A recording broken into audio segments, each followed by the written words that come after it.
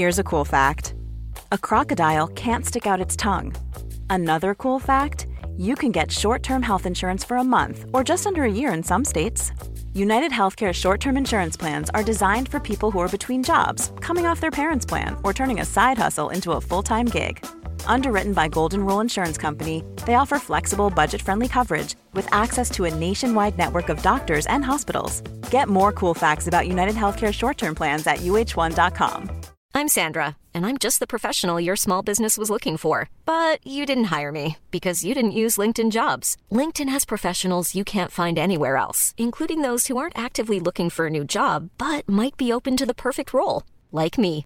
In a given month, over 70% of LinkedIn users don't visit other leading job sites. So if you're not looking on LinkedIn, you'll miss out on great candidates like Sandra. Start hiring professionals like a professional. Post your free job on linkedin.com/people today. Mobile phone companies say they offer home internet. But if their internet comes from a cell phone network, you should know. It's just phone internet, not home internet. Keep your home up to speed with Cox.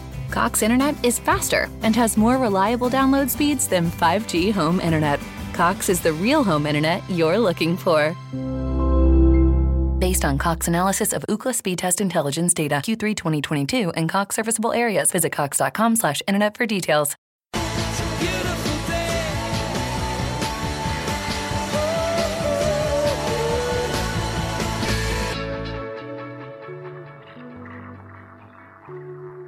Hi guys, I hope you're well.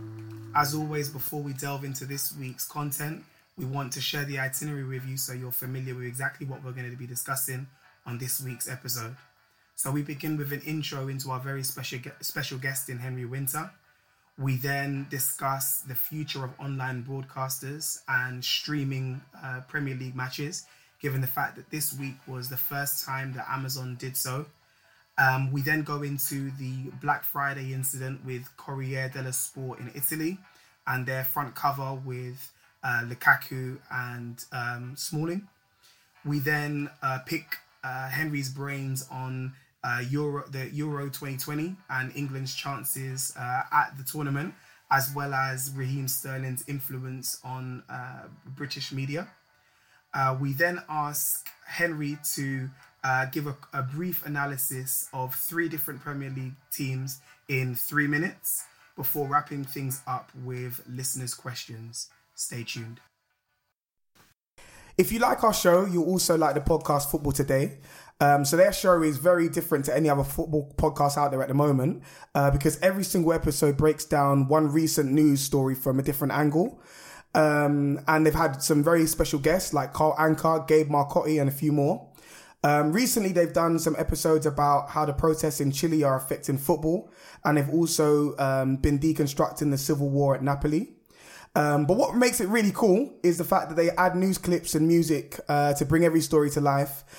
Each episode is about 20 minutes or so, and so it's perfect for like a short commute or for a long walk.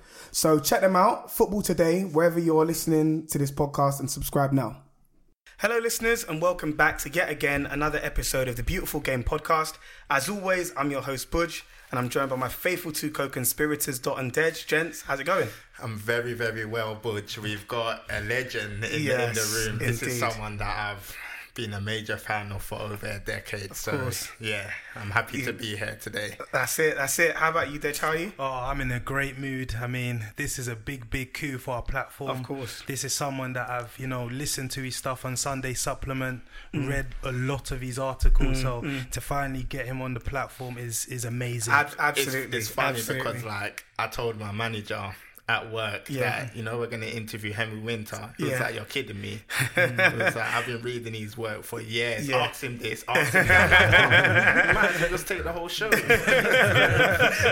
Of course. And so, as we have been over the past couple of weeks, we're on the road again. Yeah. And this time, we do love a road trip. We do like to play away.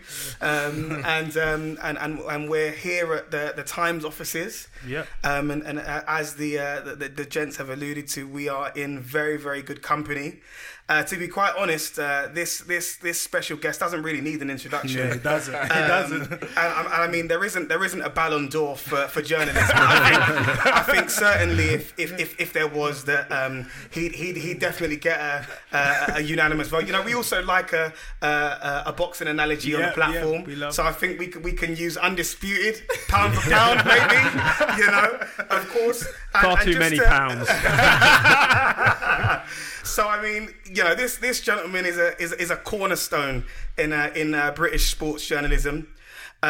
He was there at the inception of The Independent in 1986. He then moved to the Daily Telegraph 8 years later. In 1994, where he produced a daily webcast on the 2006 FIFA World Cup in Germany. He was covering England specifically in that. After 21 years at the Daily Telegraph, he then joined the Times to become the chief football writer in 2015.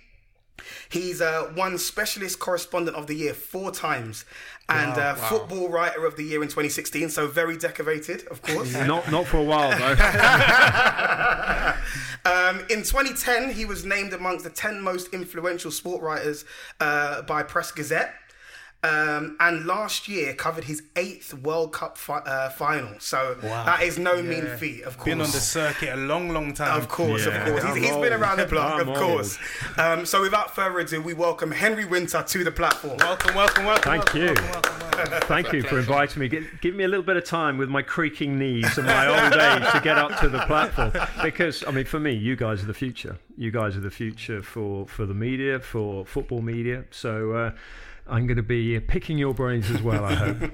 That means a lot coming from you, Henry. Really appreciate that. Really yeah, but you used to play the game, didn't you? I mean, you used to play with Will Sahar, so you know far more about football than I do. Right. Was he good then? Could you tell then that he was going to be a player? To be honest, the thing with Will, obviously, physically, he wasn't as strong as he is now. But I think he's developed mentally as well now. You can see that he believes that he's a top-level footballer. Maybe back then it was a bit lacking. You could probably get into his head a bit more. Yeah. But like he's done terrifically well to, you know, provide for his family and, you know, make a successful career. And hard work. Whatever career you're in, you know, it's like Ronaldo. I mean, the work that he puts in to keep on reinventing himself. You just look at, I mean, people say, you know, shortcuts, you know, you're lucky to get to the top. Not me, but people in sport. And there's no luck in sport. People at the top are the ones who work the hardest, like Zaha, like Ronaldo, like Messi. He's putting a graft, and I'm hoping, you know, maybe Chelsea can come in for him because I think now he deserves his big move. Well, the transfer. I mean, we're here in the Times offices, and we're just seeing the transfer ban has been dropped, been lifted. Roman's rubles will be fluttering down over South London. Definitely, it's going to be interesting to see what they do in January. So Well, I mean, I hope they. You know, you look at that academy there; it's absolutely brilliant. And they've got this thing at Chelsea. You go down to Cobham, you've got the academy and the sort of young players one side of the road, and they've always got this thing. You know, can they cross the road into the main first team area? I think now they've got Frank Lampard in there, they've got Jody Morris in there. They know the quality of the youth. They've given a young coach and a young manager a chance. Let's hope they keep backing the young players. And they don't go out and buy 28-year-old Portuguese centre-halves or 28-year-old English centre-halves, whoever. I love the fact that Tamor is getting a chance, that James is getting a chance, that obviously Tammy Abraham, you know, Mason Mount, you know, they've got so many good players there. Just get Hudson-Odoi. Hudson, what talent he is. He could have gone to Bayern Munich for probably quite a sort of, you know, a fair sum of money. Give him a chance. So anyway, look, that's Chelsea. But that's the great thing about football media is that every few seconds there's another breaking story. Definitely. That's why you guys are so busy. And you know what? Particularly this week, it just feels like there's something new every single day. You know, crazy this manager's getting sacked, or you know, this, you know, there's this breaking news here and here, there, and everywhere. The only consistent thing is that your team, Arsenal, still can't defend. Some things don't change. Too right, of course. Now we've got a jam-packed itinerary, and we want to cover quite a few different bits. You know, like we said, there is a lot that's been going on recently that we want to pick your brains on. But what we tend to like to do is, when we have sort of journalists like yourself, we always like to understand sort of the backstory. So, you know, we've spoken a bit about, the different places that you've worked and all of the awards and accolades that you've received. What we want to sort of find out from you, Henry, is just, where it all began. So if you could take us back to the very, very beginning, the beginning of your career. Have you always had an interest in journalism? Have you always liked reading and writing? The job I've got now in this building now, not this building, obviously they had a few new buildings since then, because I'm quite old. I've got the job I wanted when I was 14. The same job, same title, because there was a journalist growing up who basically just wandered around the world going to matches. And I thought, that'd be brilliant. The travel, the different countries, the different cultures. I'm quite curious about different places. And when I do go off to sort of World Cups, I always get up really early in the morning and go for a run or go for a walk, try and get lost, go and explore places. And so we are so lucky to do this job. I mean, you guys are sort of starting out, you're traveling around, you're meeting new people. I would hate the idea of getting up in the morning and know how the day was going to develop. So, I mean, you make the point about this week. I mean, we could walk out of here in 20 minutes' time and find another manager's gone, or, I mean, look, Brendan Rodgers has just signed a new contract as well, so that sort of shifts the dynamic at Arsenal. So, I just love the unpredictability about it, and the thought of just going to football matches. I played football as a kid, not particularly decent standard. So what level was it? I played non-league at university, and I was very fortunate at university because I said, listen, this is what I want to do when I come out of here. The day after my last exam, I want to go down to Fleet Street and badger my way and get into there and be a football journalist. I know which is the first door I'm going to knock on. I didn't have any connections, and I mean, your generation is, I mean, all the technology we're surrounded with is absolutely brilliant because you've got social media now. You can put things up instantly, but also you can contact journalists and just sort of talk to them. And I mean, I try to have today is Friday. I mean, I've had 4 or 5 young journalists who have come into the building, and I've just gone through their blogs. So I just show them around, show them the view, but also just say, listen, you are the future. Let me have a look at how in a practical way can I help?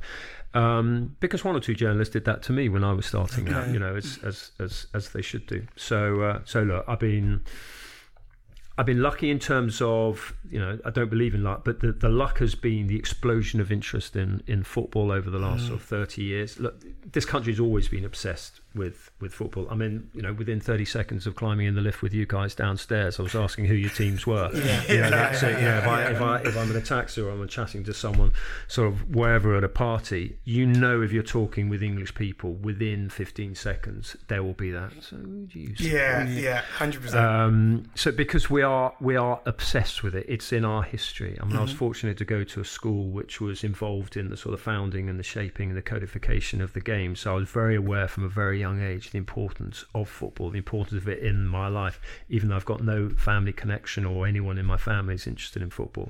So that sort of obsession. So I just thought, well, I'm so obsessed with it. I love writing. I love travelling. Let's see if I can blag it. And I've blagged it for 30 years so far. So growing up, which players did you look at and think, wow, he's incredible? Or who was your reference point?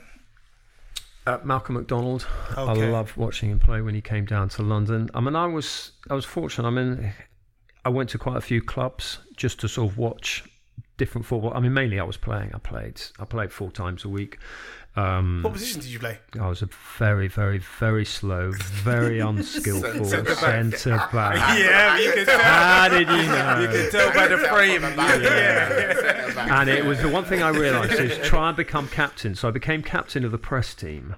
So I knew I'd get a game because we've got quite a sort of good few players. They kicked me out as captain a few years ago. I lost the dressing room, although as they very kindly pointed out, I never had the dressing room. But we used to have all these games, and I thought, we're playing some quite serious. I mean, we go to Poland, and when England were playing out there, and they would produce, they'd have about sort of 200-300 caps to play against the media team. We get absolutely thrashed. And we'd walk out, we'd sing the national anthem, and there'd be 15,000 people in the stadium. And I'm going, oh my God, this is a press team. Yeah. We played the Welsh once. This was about 10, 12 years ago when the cup final was down at Cardiff, and we used to play to raise money for a local hospice. And I remember walking out of the dressing room, the away dressing room at Ninian Park. And the first one out of the Welsh dressing room was Mark Hughes, then Ian Rush, then Neville Southall, Then I think Stuart Cable, who was the drummer for the Stereophonics, who sadly passed away. Then Joe Calzaghe. Oh, the boxer. The boxer. And I said to my centre half, I said, "You take him.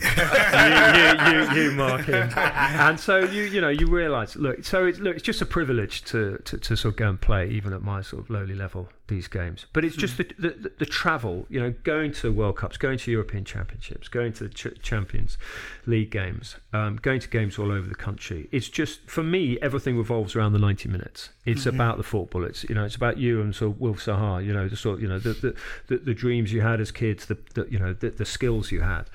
That is what it's all about. So in terms of the players I enjoyed, I always had a soft spot for Bobby Moore.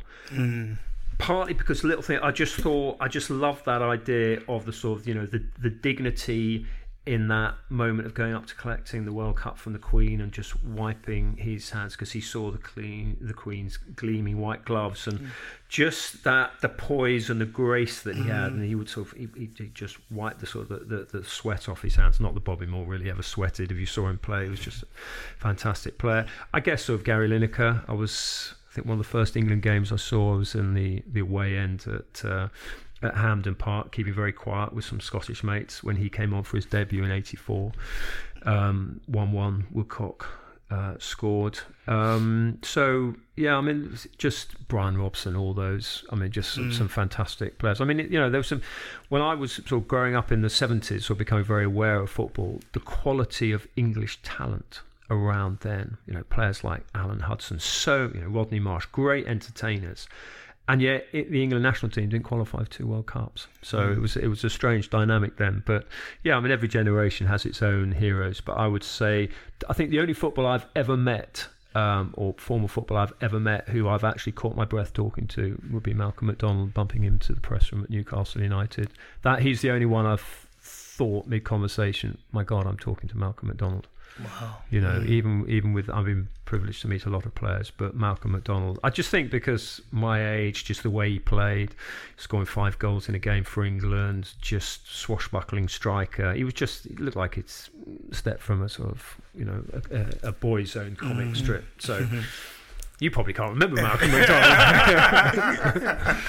Yeah, what I find quite interesting is the fact that you knew what you wanted to do at such a young age. A lot of people don't find that. Yeah, of course. I mean, now it's you have people that even after university they're still not entirely sure about what they want to do. What I find interesting, what I find interesting with your generation, I talk to a lot of people at journalism schools.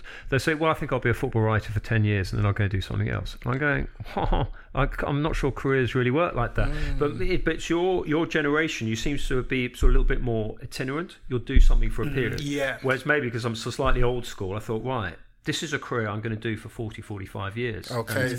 And in fact, I mean, sadly, or seriously, a lot of journalists do actually just carry on working until the day before they pass away. That's true, because even like, us as young people, obviously we all wanted to be footballers. That doesn't quite work out. Then we go to college, we go to uni, and then we get a degree, and we're like, I don't actually want to do this degree, so I've studied for this for 4 or 3 years, and I don't even want to do it.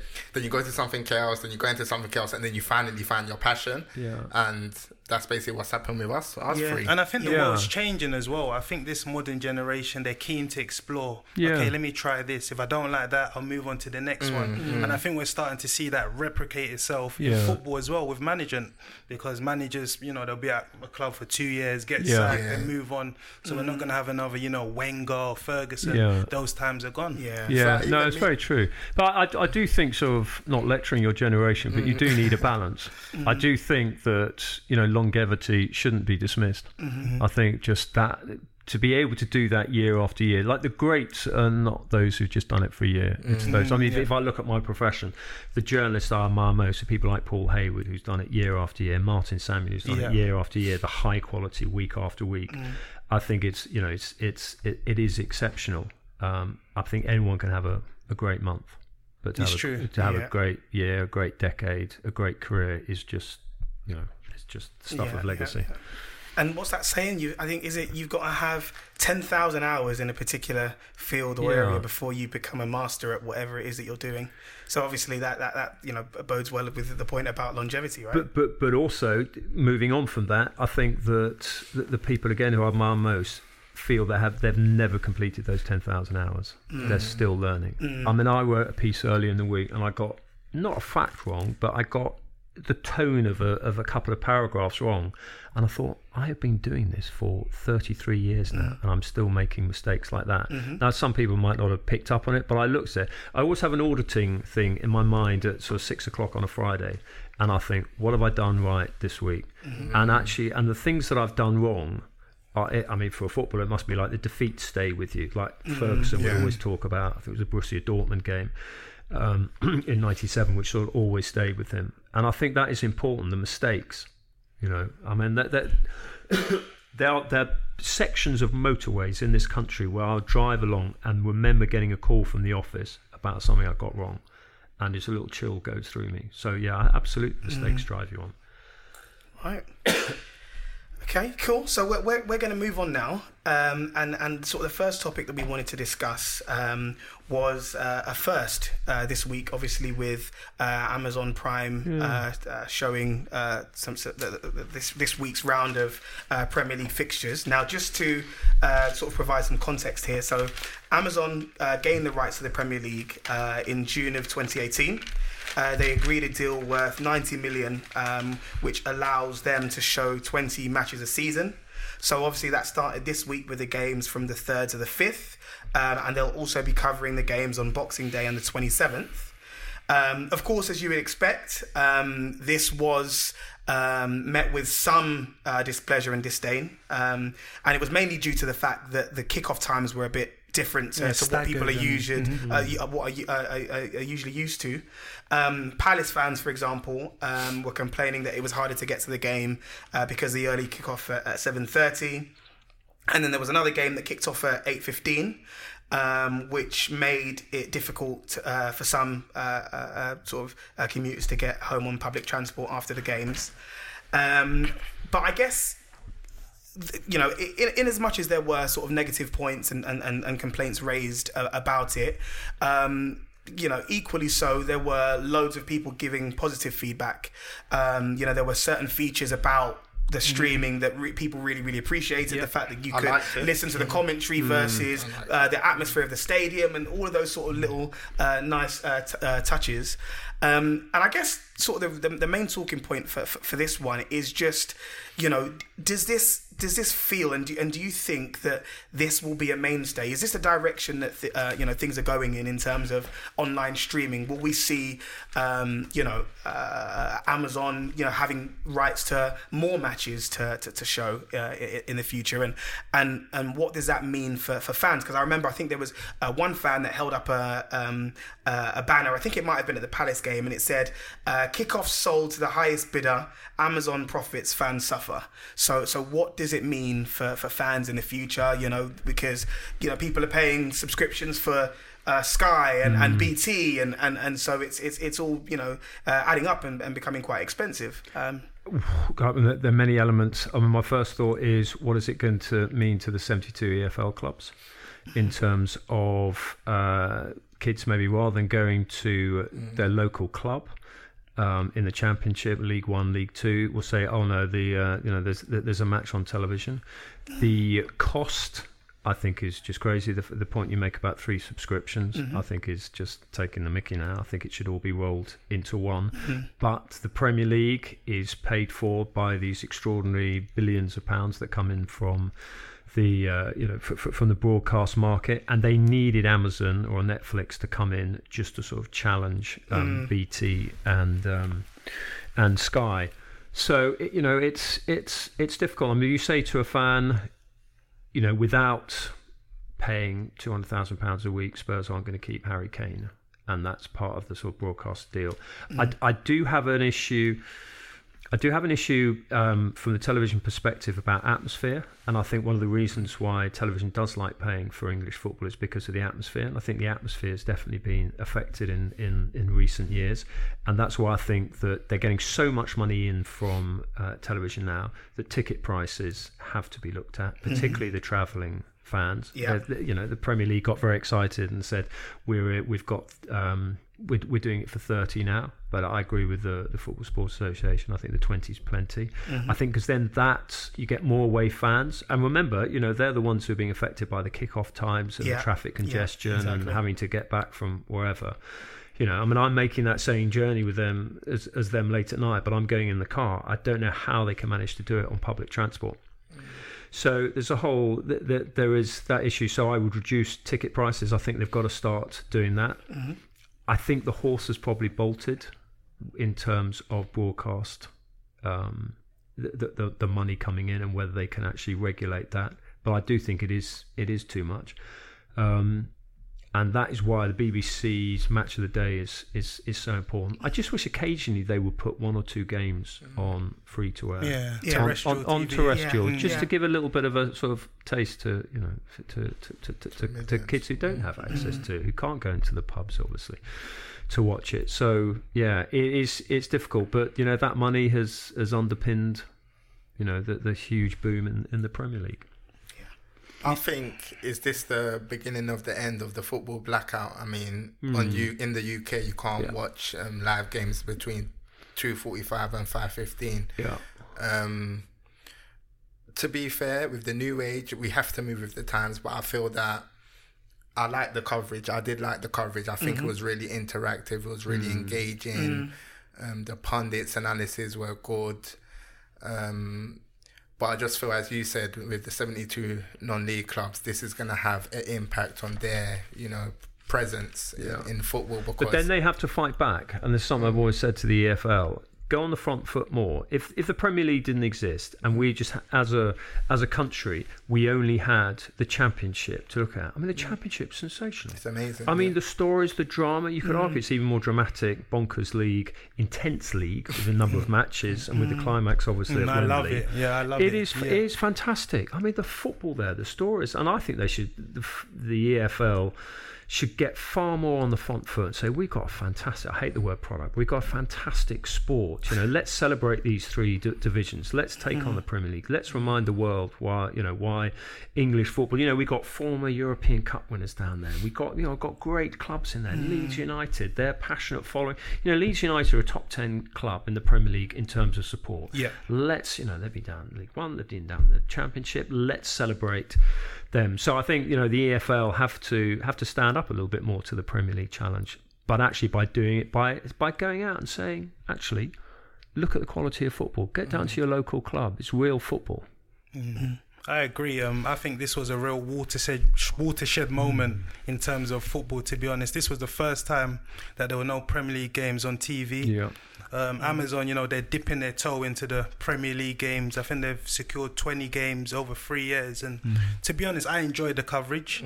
I mean, they've hired, 43 staff, people that experience, your Alan Shearers, Thierry Henry, Martinez. And I thought it was probably better than what we see on Sky and BT. I mean, I think... That's quite a call when you look at the quality of people. I mean, I don't think much beats Neville and Carragher going at it over an issue in terms of enhancing my football understanding. When you look at that Monday Night Football thing that they do, but look, this was their first night, second night. I think they've done well. I actually thought it was going to be a little bit more different. I thought they were trying. It has the win probability and all these different sort of metrics that you don't see on the BT Sport and the Sky Sports. When I was watching the Liverpool and Everton game, I enjoyed Thierry Henry's analysis of Martinez because they had worked with Divock Origi and they were explaining different things that we can't see as fans. So being a player that has been coached by them, they provided a massive insight and he put in a devastating performance, and that was probably his best performance in a few years. So, he does love a goal. He loves a goal.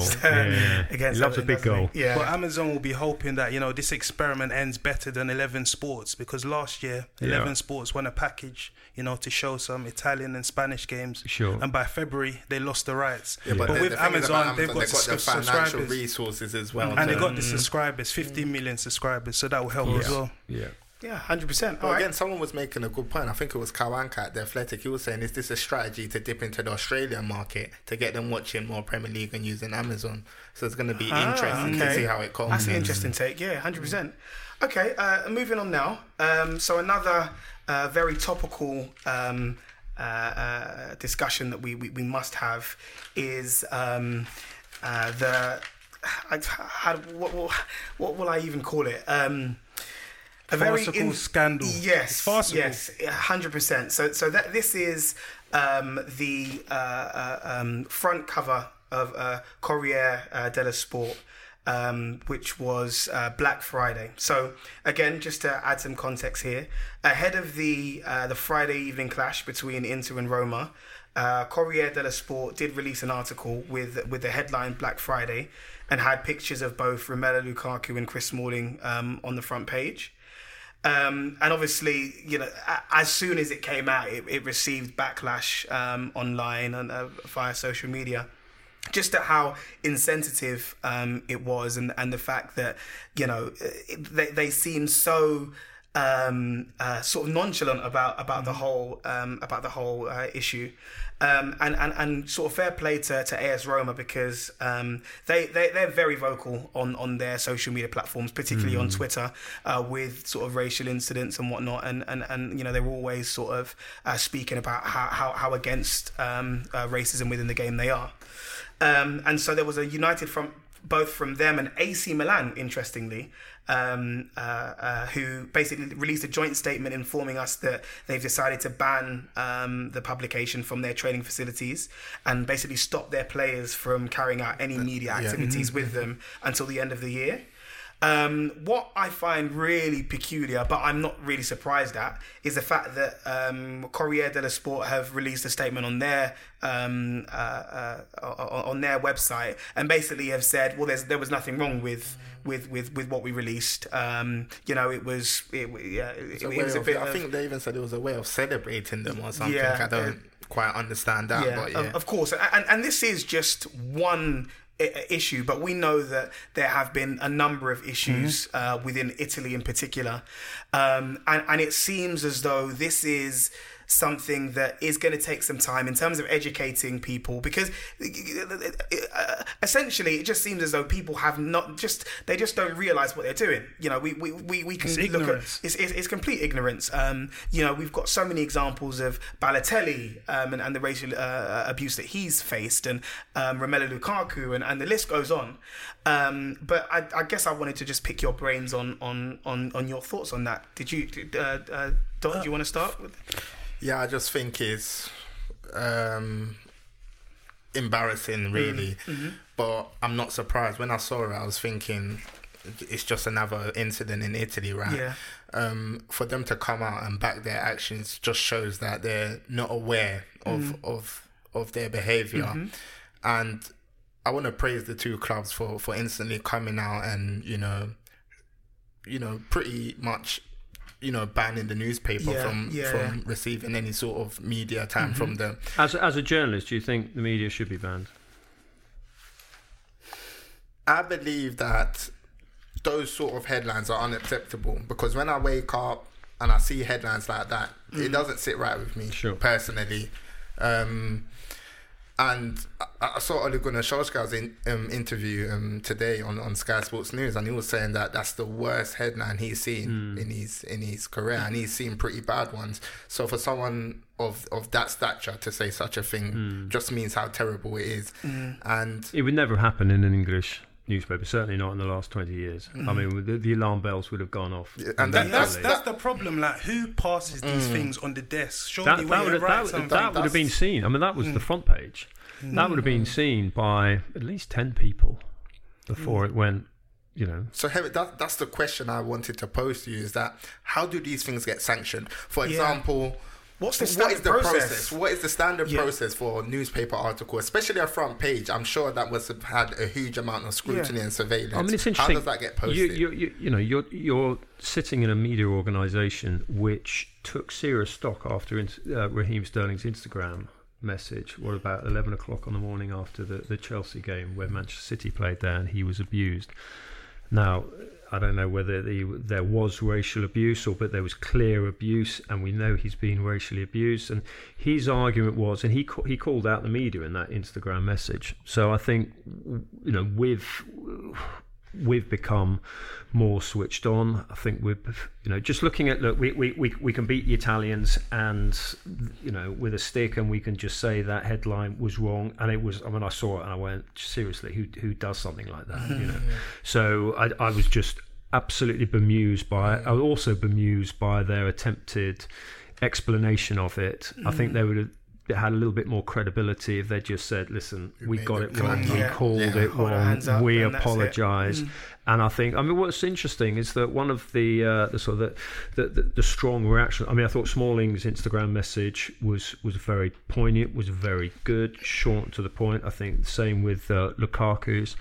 But actually, part of it was driven by an English journalist who works at AS Roma, who works in Liverpool, Paul Rogers, who's their sort of director of communications, and he was involved a few days before with this collective, all the Serie A clubs, the irony, week of weeks, of actually sort of condemning racism and say, listen, we've really got to clamp down on it after sort of some of the issues. Obviously, Lukaku's had it. So I think if there can be one encouraging thing, is being the backlash. I think everyone said this is completely unacceptable. I'm slightly concerned from an English perspective about being too pious about media in other country, about other countries' problems, because we've got problems over here. We've got problems in the media. Raheem Sterling called us out, and he was right. I remember when he tweeted after that, you said this is the wake-up call. I remember December 2018, you said it's a wake-up call. What did you mean by that? I think, in fairness, the media's been slowly waking up, and I think it's a slightly more... it still needs to reflect the game more. It needs to reflect society more. I think if you walk around here at the Times, if you go onto sport, women, it's a more diverse place, but it's still got to change. We're having these debates now, and I wrote a book about 25 years ago with John Barnes with some of the things that he was going through, and I think, well, actually, we're moving towards the 21st century, things will change, but clearly things haven't changed. You saw the game at Haringey, what happened there. You saw the abuse overseas that the English players got. You saw, look, whether it's Brexit, whether it's societal issues, whether it's everyone's got a platform on social media now which you can just people feel they can say anything they like. But the abuse that black players go on, that's why I've never blocked anyone on social media, because I'm a middle-aged white guy. I don't get much abuse, but the abuse that black players are still getting, Paul Pogba, Marcus Rashford, earlier this season, Tammy Abraham, but I was talking about those two, particularly Manchester United, for missing a penalty, for just making one mistake on a football pitch, and the racist abuse they got. It's absolutely disgusting. It's unacceptable. So absolutely, look, I'm all for calling Correa out. I think it was just, I could not believe it when I saw it. But look, we got problems over here. We need to have a more diverse media. We need to have, but it's not simply the media. You look at the Football Association. You look at UEFA. You look at FIFA. When Tyrone Mings had monkey chants against him in Sofia. And the Bulgarian racists were quite rightly called to account. What was the punishment they got? It was an irrelevant fine. It's poultry. You don't fight bigotry with hashtags. You've got to be stronger on it, and that is because if you look at the people who are making the decisions, they don't reflect the dressing room. They don't reflect society. So I am still slightly wary of, look, the media's got problems, but it's an issue in football with UEFA, with FIFA, with the FA. The corridors of power have got to open up, just as the corridors of the media have got to open up more. I do think, I'm not simply just defending my profession, I do think, and particularly helped by Raheem Sterling's Instagram message, that we are becoming we are sort of slightly reflecting better the sport that we cover. But it is going to take time. I mean, Ivan Zazzaroni, I think he's the paper's director. He came out and said that the headline has been made poisonous by those people that have poison in them. I mean, it's odd. It's an oddball comment. And when that's the director of your newspaper, coming out saying that we're not racist, we're the most liberal newspaper, I mean, it's farcical. It's crazy, and it's unbelievably naive of him not to have realised how damaging the reaction is going to be. I mean, on an editorial level, on a commercial basis, I'm sure one or two of their sponsors, people placing ads there, will think, do we want to be associated with a toxic publication? So on simple, practical, cynical levels, it's a PR disaster. On an emotional, egalitarian level, it's hugely damaging because they will have that associated with them. Look, it's absolutely an affront. It's an affront to everyone. That's why like initiatives like Leon Mann's and Beacons and the Football Blacklist, where we met you. You ambushed me. I thought I was going to have a quiet evening. We spotted you from a mile away. We said, we've got to approach Henry Winter. And I thought, they'll see David Ornstein. They'll grab him with their big net. And unfortunately, because you play for Crystal Palace, you're really quick. Yes. And you sprightly footed. Me. Yeah, absolutely. I turned around, I was like, dead. Okay, Henry Winter's here. Let's speak to him. He's slow. We'll get him. Then we're walking. Then I spotted David Ornstein. Then he's bigger. I started speaking to Ornstein, and Dot was on his way to. Hold on, then we started speaking. But Orney's faster than me, so you would have caught him. But you're just coming back to Raheem's point, and it's Darren Lewis has been very good on this, and Stan Collymore has been very good on this, and listening to them in sort of meetings, and then hearing them on sort of the radio and broadcasting. Little things like how we use the vocabulary, simple things like pace and power, which you talk about Paul Pogba, and two of the sort of the adjectives used to describe him. He's quick, powerful, and things like that. Ignoring the fact that also this is one of the most intelligent footballers in possession. He's obviously a very interesting, well-rounded individual off the pitch. When you hear him talk about politics, things like that, he's a very, very interesting character. So this slight sort of pigeonholing with sort of pace and power. And I think I was talking to sort of Darren or Stan about it, and he was saying, "Oh yeah, we were going to have T-shirts made up pace and power because that's how black players are perceived by many in the media." And I thought that was really important because Raheem's Instagram message, I rang up Adi Ward, his agent, and I said, "You realise Raheem's just rolled a hand grenade into the press box, and not before time." So I think the press box is changing, not simply in reflecting the game with sort of more sort of diversity, but also I think in our choice of language. Yeah, what Raheem done, he shifted it from unconscious to conscious. And I think now commentators as well, people are more careful with the words they use. Before they'll say monster, he's a beast. Yeah. But now they start giving, ethnic players, rightfully praise for their technical play as well. Because Yaya Toure was another player who was pigeonholed as this beast, men against boys, stuff like that. But people started to give him his credit as a gifted and talented footballer. I went to see him the other day, actually, in a week or two ago. Just up in Hampstead. We just sort of sat down, had a coffee, and I've been chasing for about 10 years just to sort of get an interview. And I said, "Oh, okay." And in fact, because Leon's working with him, Leon Mann, and he was, honestly, it was absolutely fascinating because again, the headlines were slightly pigeonholed in. It was all birthday cake. It was all, it was money. And I just sat down and talked to him, and just all those things got completely dispelled. So, and I think that's really important. I think the media, I don't want to defend the media overly, but I think we've become far more aware of players' backstories. Yaya Toure, what he went through to reach the top, and that admiration, respect that he deserves for fighting his way to the top. To get to the top in any profession is difficult, but to come from where he's done, that the admiration is supreme. Raheem Sterling. So much of this comes back to Raheem Sterling. For me, one of the most important people in the country, not just in football, not just in sport, but in this country, in terms of we are a fairly fractured society at the moment. I mean, we're in a room at the Times, and there's a Brexit board up there, and there's sort of battle North, battle South, battle Midlands, without giving our coverage away too much. But we are a slightly fractured country at the moment, and I think people like Raheem Sterling, you know, he's a role model to me. He's a role model to my kids. He's a role model to so many people. Role model to us. Yeah, of course. You look up to him. 100% look up to him. Yeah, I mean, and it is partly because, you know, we've got a very emboldened, independent generation of young black, English footballers at the moment.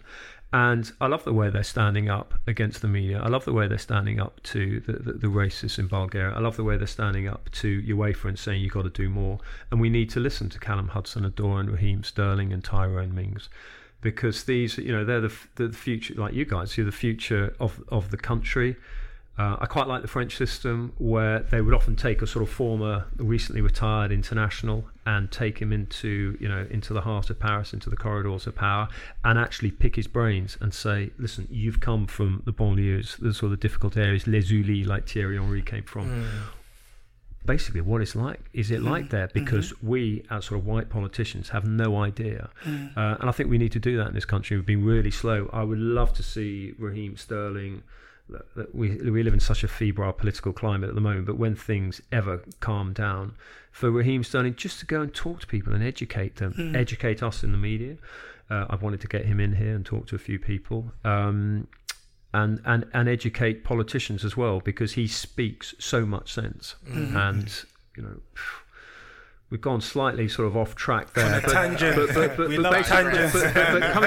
coming back, but it all comes back to that headline, and that headline is indicative of how some people think, how a lot of people think, and that has got to be addressed, whether it's in the media, whether it's in politics, whether it's in football, whether it's on the terraces.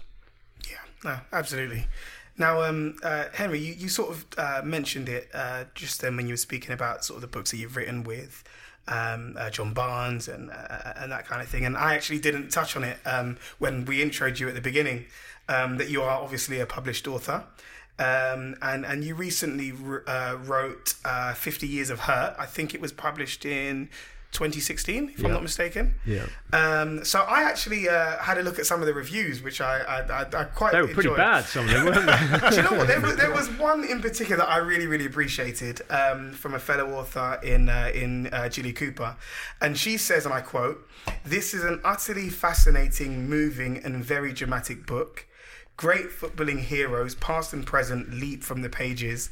Never has the beautiful game been more beautifully written about." I quite appreciated that one in particular. That's lovely from Julie Cooper, who's a sort of, fabulously successful author. But the strange thing about it, the book didn't do very well. And I said to the publishers, why didn't it do very well? England are in, it was on the eve of the Euros. England had a terrible Euros, and things, Iceland, things were really bad. And the whole book I designed it as an analysis of what was wrong with English football. And someone said, well, actually, the book would have done really well if England had done really well. And I'm going, well, actually, that would have completely undermined the point of the book, which is England are in a bad state. Yeah. But, if England had done really well, anything associated with England would have done well. Of course, so, yeah. Anyway, I enjoyed writing it. Yeah, of course. And I think it's very sort of important that we touch on that, especially, you mentioned that it was around the time that England were in the Euros, and obviously we're looking ahead to 2020 now, with the next tournament coming up. So I guess we wanted to sort of get your perspective on where England are as a team at the moment. What are our hopes? Are the right people? We're in a good place. I mean, it's interesting. You always know where things are going well when England reporters start referring to the national team as we. And I always do have to slightly check myself. Yeah. England are in a good place. And look, I mean, I've always felt with England that fear was such a huge issue, and young players don't feel fear. Mm-hmm. The fear comes in with England, not for a Michael Owen running at Argentina's defence in '98. The fear, not necessarily with Michael, but with some other players, kicks in when they've had 30, 40 games. and they're getting criticised, their families getting criticised, and it's a huge pressure. But this is a really young team, young squad. They've grown up together. Some of them had age group success together. There's a real sort of, I mean, the whole Raheem Sterling. The whole Raheem Sterling, when he had his issue, my mind's gone blank. Who was the what's the name we're looking for? The Liverpool defender, the right back, the centre half, who he had. Trent. Not Trent.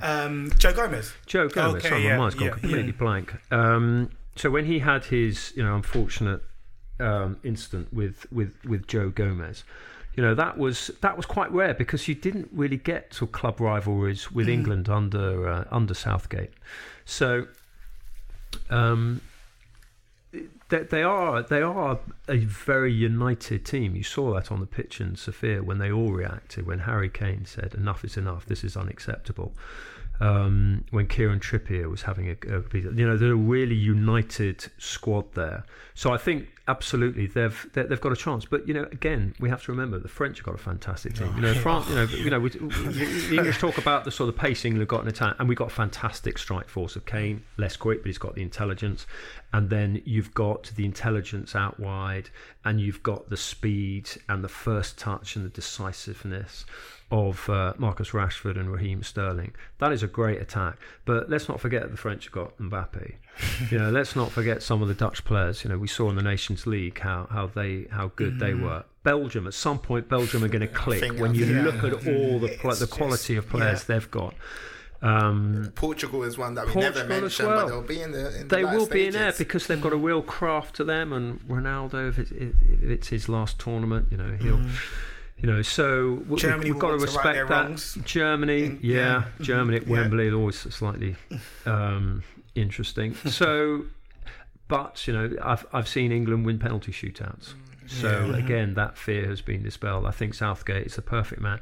I think having the games at Wembley will help. Certainly the first 3 games, and we'll see how they do. But look, there's a problem at centre half. There's a problem in central midfield. Occasionally, at set plays, Jordan Pickford can get caught out. But I just think England have actually got to say, let's just go for it. Let's just attack. We're going to have to outscore the opposition because we are going to concede goals. But I can see, look, they'll get to the semi-finals.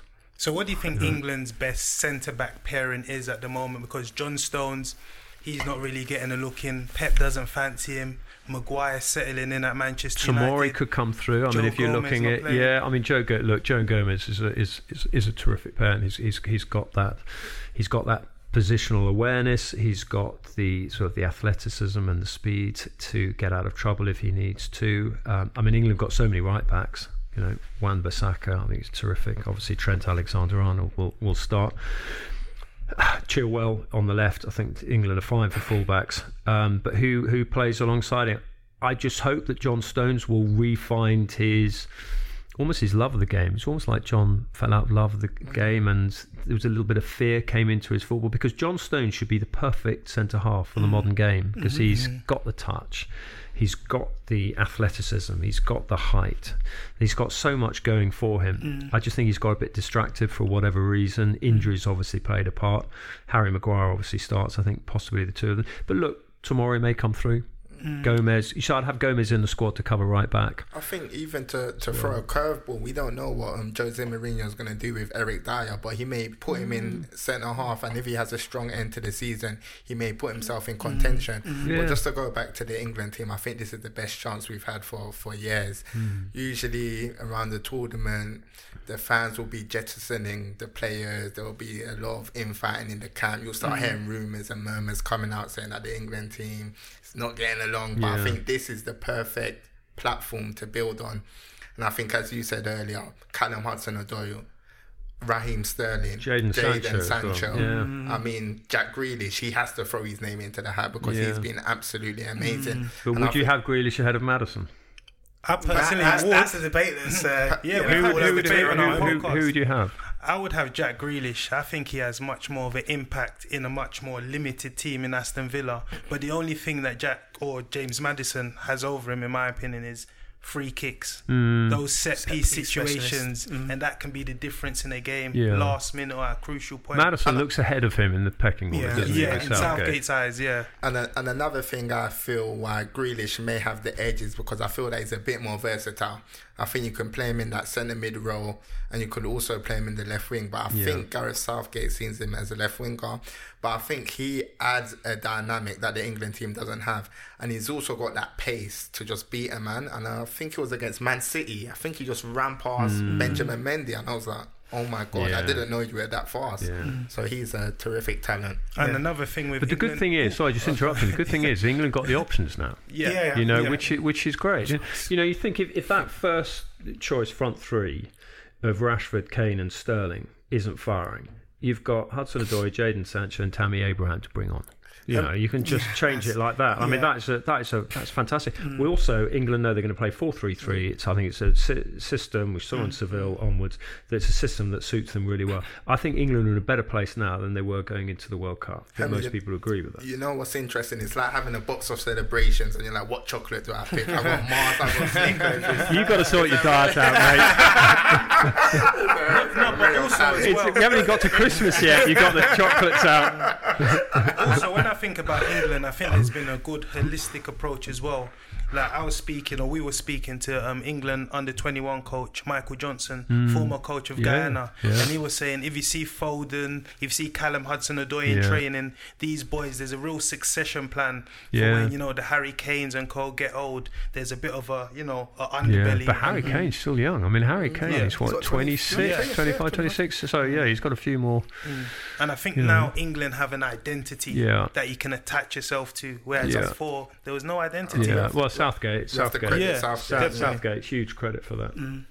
Absolutely. So we were obviously speaking about the England team, and you know, a few sort of players and positions that we think should sort of start and play. And I think that's a perfect segue into the next segment, because we're obviously coming to the end of the year, but we're also coming to the end of the decade. And at this time, what we wanted to do was find out from you, Henry, you know, looking back at the last sort of 10 years, what would you say is your Premier League team of the decade?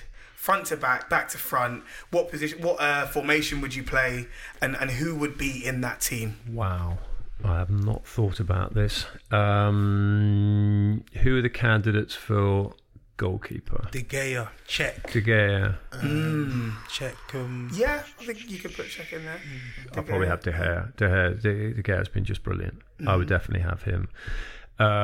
Left back, is Ashley Cole? Has he had enough? Not enough time. I would say Robertson, Clichy. You can chuck in Azpilicueta there. Can you put Ever in there? Was he? No. I think it was towards the end. The last stages. Okay, fine.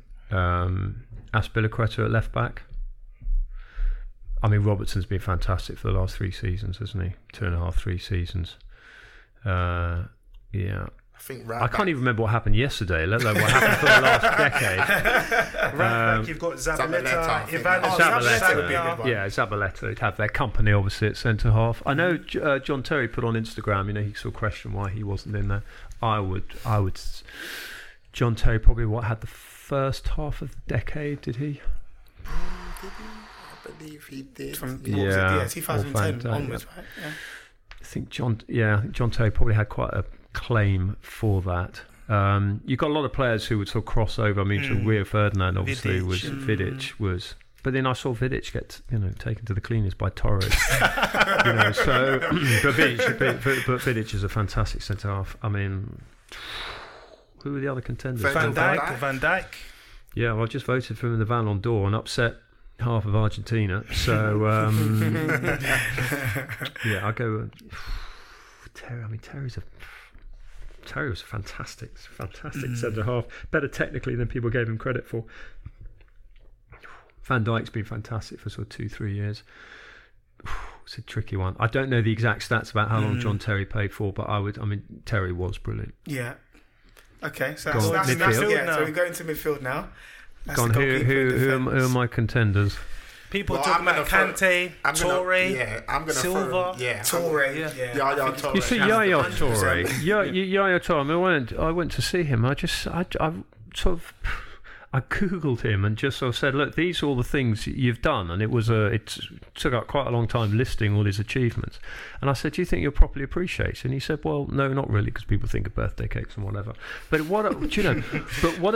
he's scored in big games, big cup finals. Oh, yeah. What a footballer he was, driving forward from the deep. So I think you'd have to have Yaya Toure in there. What about Kante as well? Winning that title with Leicester, I love going Kante. to Chelsea and winning it again. I'd just say we'd have Kante in there. Gerrard would have gone by then. Gerrard, Carrick. Come on, I wrote a book with Carrick, and even though I would, I mean, look, fantastic footballer. I mean, I think he had his best season, was it 2009? 2011, 12. Actually, start of the. But no, I'm gonna have Yaya and Kante in there. So are we playing with a number 10, or are we having 3 centre midfielders? Because surely I'm gonna have to throw the curveball of David Silva into the hat. David Silva has to be in there. David Silva's just been absolutely sensational. You've got to have Aguero in there. Oh yeah. How many more other players? Suarez. You've got a left winger and you've got a right winger, unless you're playing a traditional 4-4-2. You should have seen some of the press teams I picked. It was whoever reported for duty. You've got to have Aguero in there. Who the other time? Probably Kane. I think you possibly have to have Harry Kane in there. No, Kane over Suarez? Yeah. Yeah, I mean, Suarez was just a remarkable player. And he was a fantastic player. But it's a tricky one. Because of the longevity, maybe. Yeah. Because how many years was Suarez? How many years was he at? 4, but 2 really stand out. He was fantastic. Look, that is a tricky one. I'll go with Kane on that. Definitely Aguero. And I got one more. Surely Eden Hazard has to be there. I'd have Hazard in there. You know, it's funny talking to Eden Hazard. He doesn't seem to have this huge sort of hunger and drive that you associate with someone like a sort of Suarez or a Gerrard or even Harry Kane. And he just plays beautifully. And what I love about him is that he actually looks like he's enjoying himself, and I think too much of the enjoyment has gone out of football, and that's why I love seeing players who play with a smile on the face. But do you think that's hampered him in terms of when he's gone to Real Madrid? Coming there overweight. Does that say a lot about him? Because if you think of most players, they'll probably go on like a 2-week training camp and say, I'm going to get myself in tip-top shape. I've been waiting for this move and I want to deliver. Do you know, it's really interesting talking to some of the players, the amount of players who've gone off to sort of Dubai or wherever, or to Spain, and done sort of a pre-season just to get themselves fit and just to get super conditioned, which is good. But you probably have Hazard in there because he's just such a beautiful player. And I do like players who smile, because I do think it's so serious, and I know it's all high stakes and money and everything. We've got to remember it's still just a sport. Of course. When kids fall in love with the game, when we fell in love with the game, it wasn't because of the prospect, for those who were good enough to become players, of making money. It was because of scoring a goal, just drag backs, doing Rabonas, doing all the sort of the skill that Hazard just does naturally. Such a funny guy as well. I mean, really, just a genuinely very funny guy, humble. So I would have it. Look, you got Kante in there for the humility if you want that extra element, but I think with Hazard you get the humour, a bit of humour. Yeah, good bit of balance there. Yeah. Have I got 10 there? Have I got? That was 11 because of Harry Kane, Aguero, and Hazard completely. I think most of the press teams I actually picked 12, and then I had to sort of drop someone just before kick-off because my maths is terrible. So you saying N'Golo Kante is like two players? Like 2 players, absolutely. Yeah. Cool. All right. So we wanted to move on now. Now, funnily enough, before coming here today, Henry, we were debating about how we would do this next segment, right? So essentially, what we wanted to do was, we've got a list of all of the Premier League teams in this envelope here, and we wanted you to pick out one at random and talk about each of these clubs. Well, not all 20, of course, but maybe 4. Yeah. And speak about each of them for 3 minutes. How many clubs? So there's 20, but you pick out 3. Pick out 3. Okay. So the debate came in whether we should go with that approach or if we should specify the teams, given the fact that there's been a lot of movement on them recently. So, for example, you've got Leicester with the news of Brendan Rodgers. Brendan Rodgers signing his new deal. Everton, Marco Silva getting the sack. And there was one other one. Arsenal. I think it was Arsenal. Yeah. So we're going to leave the decision up to you. Would you like to go with those 3 clubs, or do you want to pick them? No, I quite like the lucky dip. Yeah. Okay. Yeah. Let's do it. So Henry, you're going to pick out a name out of the lucky dip, and then you've got 60 seconds. We've got Dej on the timer.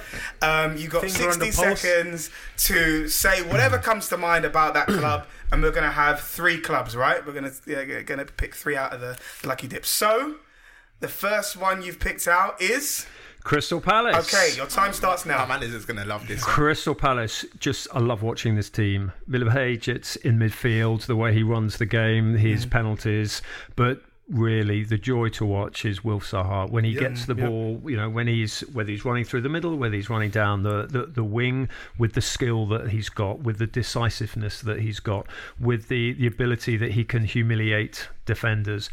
For me, the game comes down to one-on-one, one individual against another one. What the intelligence and the technique, and Wilf Zaha absolutely embodies that. I know there'll be a lot of talk about Chelsea and about moving in the transfer window, particularly with Chelsea having their transfer window halved. I can see a big club coming for him. But, you look at Crystal Palace at the moment. Well, they got Watford this weekend, so they'll probably win that. They're 7th in the table. They're all responding to Roy Hodgson. They've got a good owner. I mean, everything's right about the club. I love going there. It's got an old school feel, and good pitch. All right, next one. Next one. If these all got Crystal Palace on them, I know you'll have done them, being Crystal Palace legends. It's funny, like Wilfred Zaha is the only player that when he scores against Liverpool, Dej doesn't mind. When he scored that equaliser, I knew we were going to win, and it's good to kickstart your season. Right, we got a timer reset now, yeah? Okay, so who we got now, Henry? Newcastle United. Your time starts now. My favourite walk in football is from the train station up to St James's Park, walking through the little ginnels, just seeing all the fans in the in the bars, maybe watching the earlier match if it's a late Sunday game, walking up to the grounds, nodding to Sir Bobby Robson, the statue figure, the great man. It is a ground that dominates the skyline, just as conversation about Newcastle United dominates the talk, dominates the nightlife, dominates the working day of Newcastle.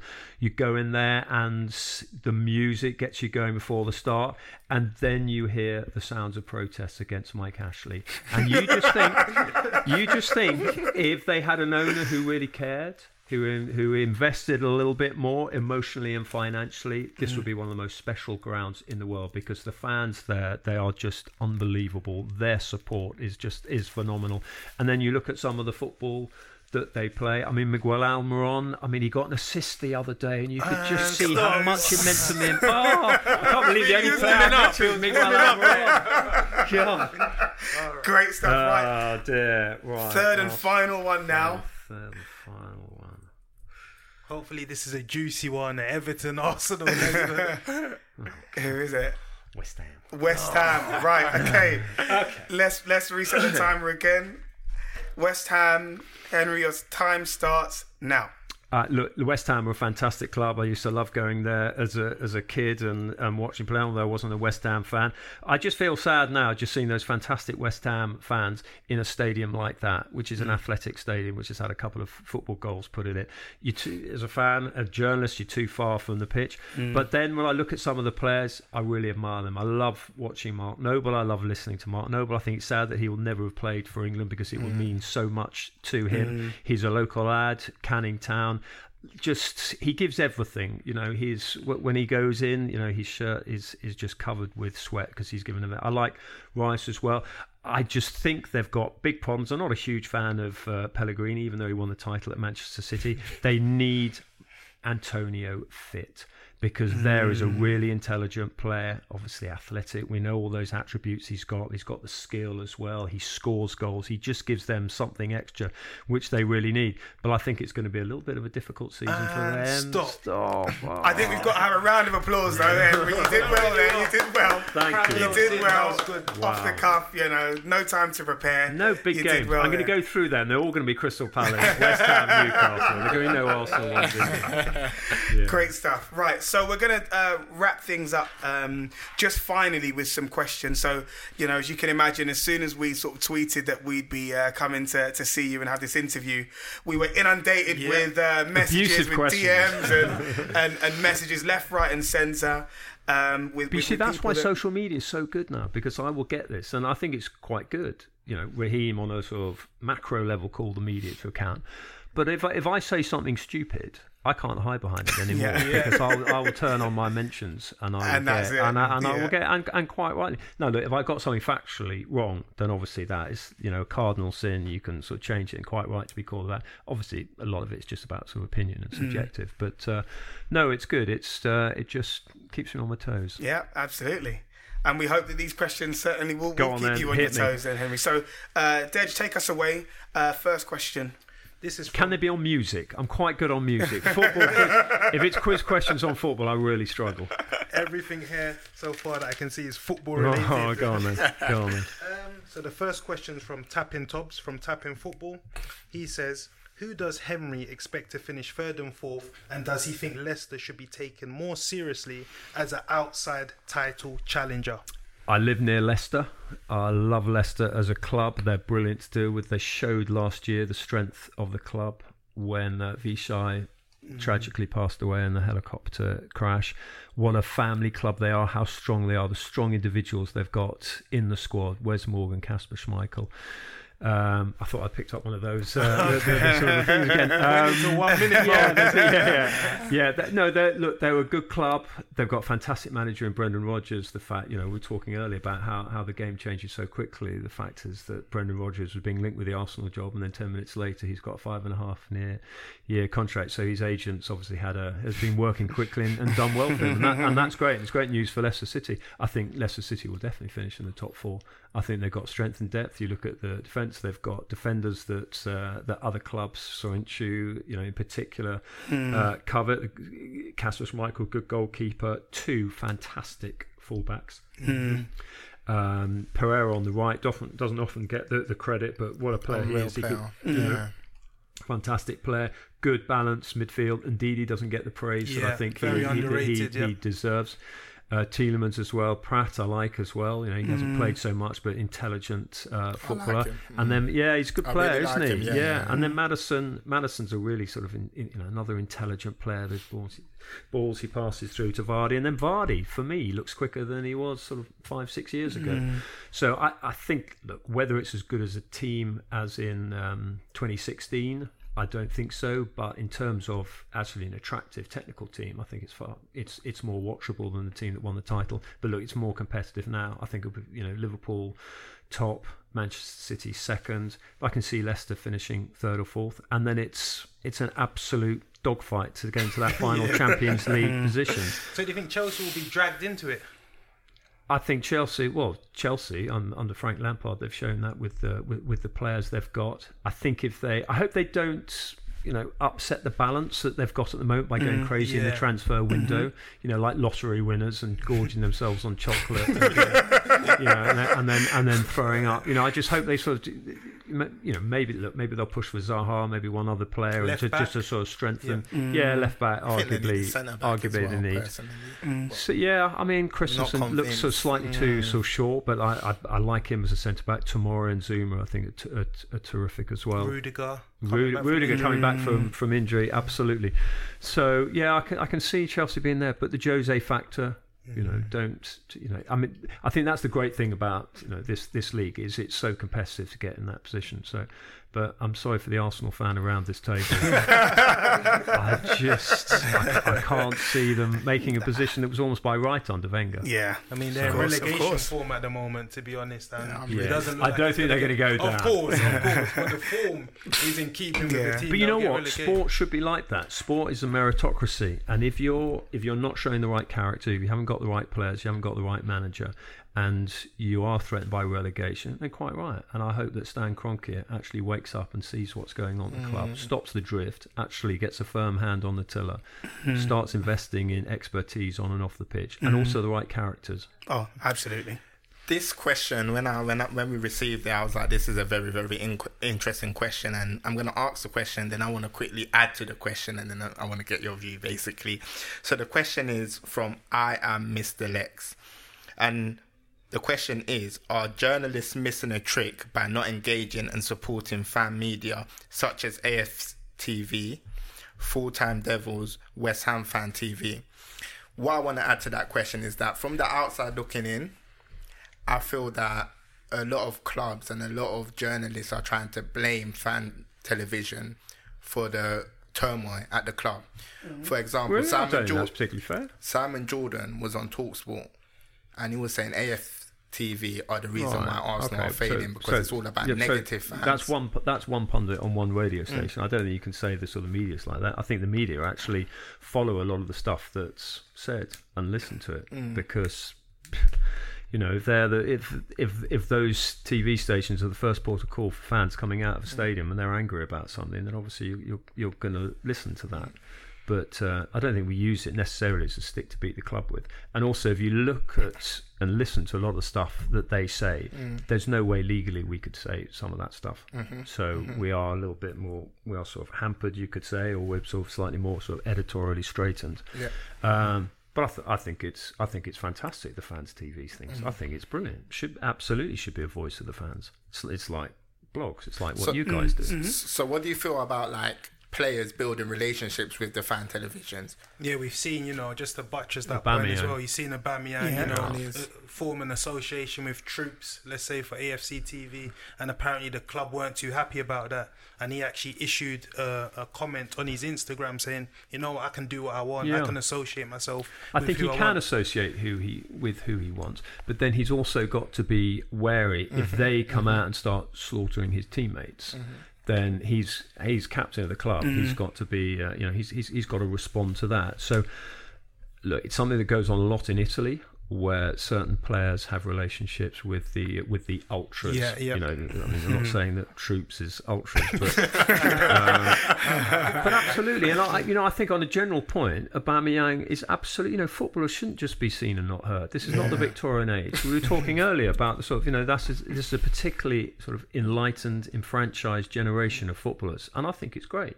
Because they've been put in a box too long. I want to hear what they've got to say. I want to hear their views on politics, on music, on quick-fire rounds, on clubs. I want to hear all that. I just, they are people. I think if anything we've learned over the last 18 months with England, and Gareth Southgate and Raheem Sterling's taught us, is that, footballers are flesh and blood. And I want to know more about that. I want to know about Aubameyang, what he thinks about politics, what he thinks about Brexit, doesn't necessarily affect him so much, but it's absolutely. So he can mix with who he wants, but he's got to be mindful about how that affects his relationship with one or two of his teammates. And even the fans as well, they spend thousands, hundreds travelling, following their club. So if you're a customer, you're free to give your view to whoever you want. Yeah, I mean, I hate the word customer. They're still fans, but I know what you mean. I know what you mean. And some clubs do look at them and that.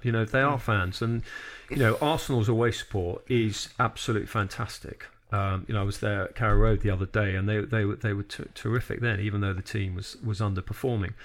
I think the away supports in this country are Manchester United for me have got the best away support. They are they are there. They've seen the highs and they're experiencing some of the lows, and they are still absolutely rock solid. That is for me is proper support. But absolutely, look, if players want to build up relationships, they can, but just be mindful of the negative side. Final question. this came from a number of people, Henry. Who do you support? You normally get that. So this one's from Kwesi Dumo. Apologies if I've pronounced that wrong. But the question is, how exactly was Ronaldo the third best player in the world this season for the Ballon d'Or vote? Okay, so I voted Virgil van Dijk 1, Messi 2, Ronaldo 3, Sterling 4, Alisson 5. So I normally take about 48 hours off when the voting slips come through from France Football. There's one journalist, I think it's about 175 countries. And it's not something you do lightly. It's not something you just sort of throw out on sort of Instagram with a couple of pictures. There's a lot of thought that goes through this. There's a criteria. There are three main criterions. And you go through all those and you look at them. And for me, it was a no-brainer to have Messi and Ronaldo, two of the greatest 5 players of all time, who have just set the bar higher and higher. I think they've got, 11 Ballon d'Ors between them. Though they had to be in the top 3. I mean, that was just, for me, a fairly straightforward starting place because of their absolute brilliance.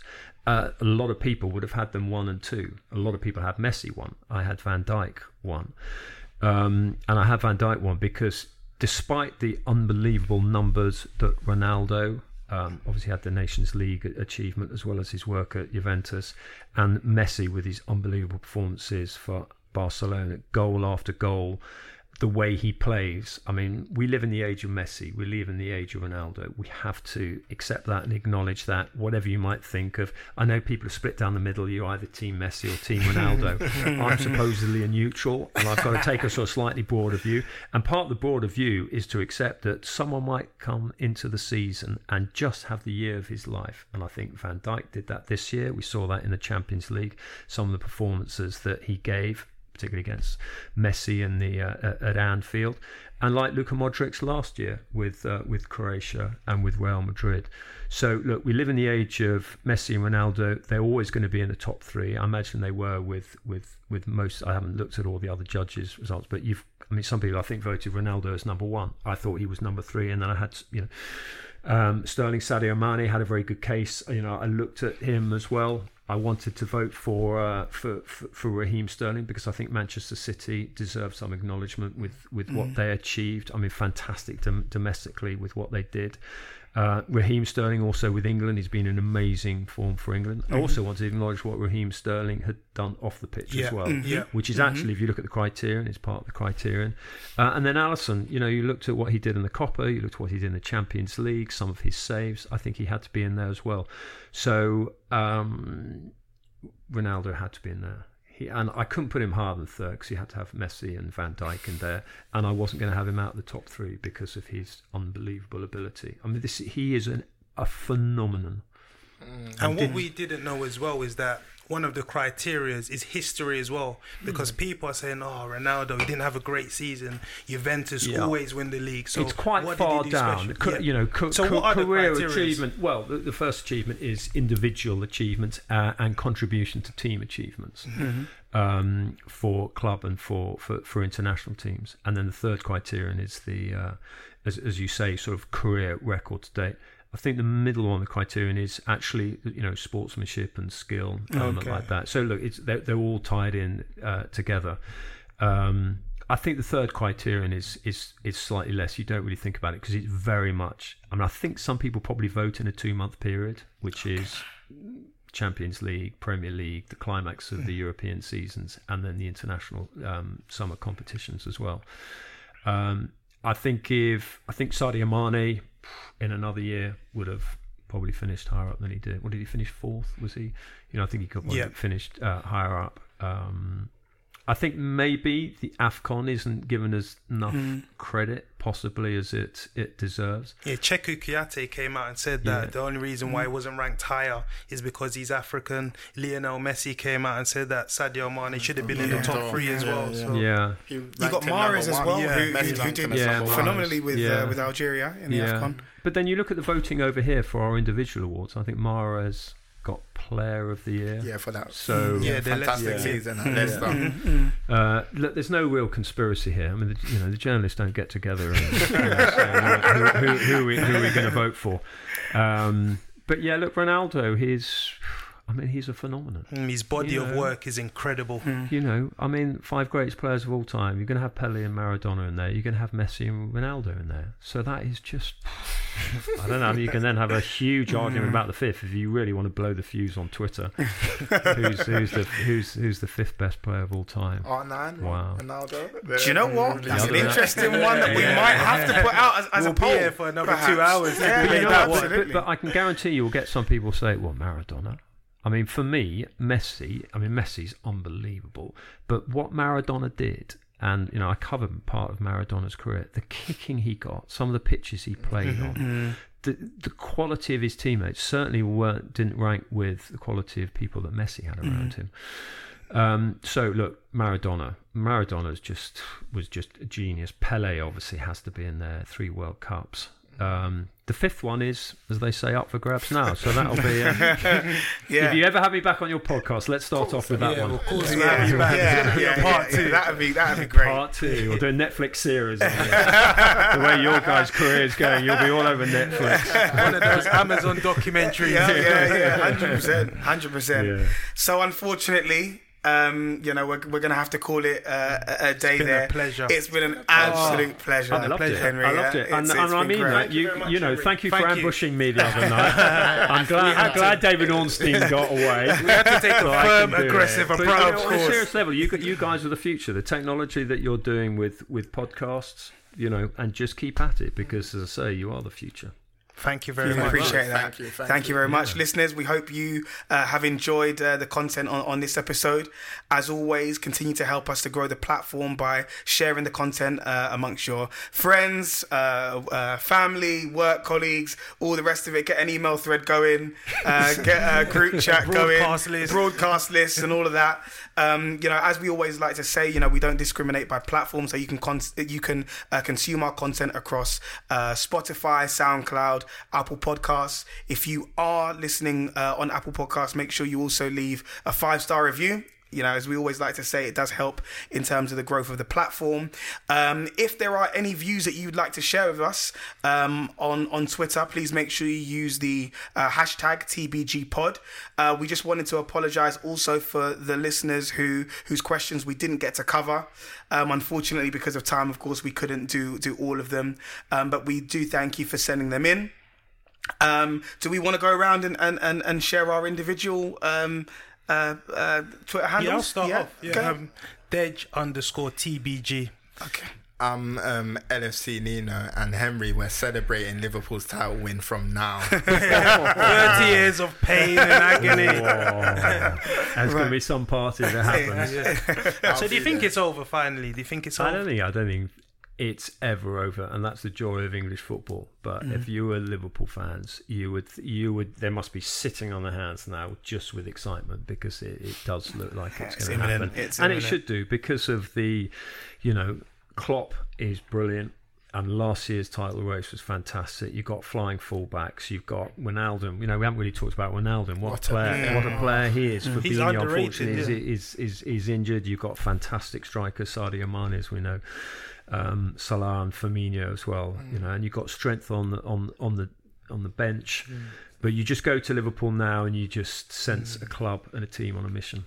Henry, final question: are Liverpool the media darling? I've heard Tottenham are the media darlings, Arsenal are the media darlings, Tranmere Rovers are the media darlings, Crystal Palace. I've heard everything. I would say, there are a few well-known journalists who support West Ham, but I don't think if you read their writing, you would think, you're often most critical of the people you love most. Yeah. So, Henry, who do you support, by the way? England. Great answer. Forever the politician.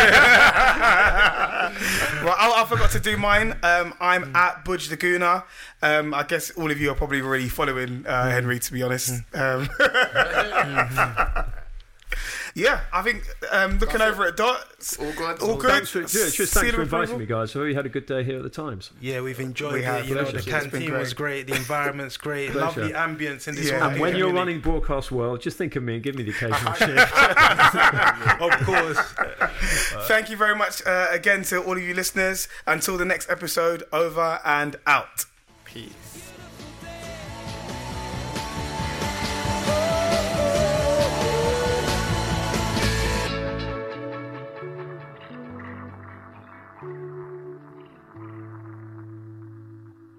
Mobile phone companies say they offer home internet. But if their internet comes from a cell phone network, you should know. It's just phone internet, not home internet. Keep your home up to speed with Cox. Cox internet is faster and has more reliable download speeds than 5G home internet. Cox is the real home internet you're looking for. Based on Cox analysis of Ookla speed test intelligence data Q3 2022 and Cox serviceable areas, visit cox.com/internet for details. Hey, it's Danny Pellegrino from Everything Iconic. Ready to upgrade your style game without blowing your budget? Check out Quince. They've got all the good stuff, shirts and polos, activewear, and fine leather goods, all at 50 to 80% less than other high-end brands. And the best part? They're all about safe, ethical, and responsible manufacturing. Get that luxury vibe without the luxury price tag. Hit up quince.com/upgrade for free shipping and 365-day returns on your next order. That's quince.com/upgrade. Planning for your next trip? Elevate your travel style with Quince. Quince has all the jet-setting essentials you'll want for your next getaway, like European linen, premium luggage options, buttery soft Italian leather bags, and so much more. And is all priced at 50 to 80% less than similar brands. Plus, Quince only works with factories that use safe and ethical manufacturing practices. Pack your bags with high-quality essentials you'll be wearing for vacations to come with Quince. Go to quince.com/pack for free shipping and 365-day returns.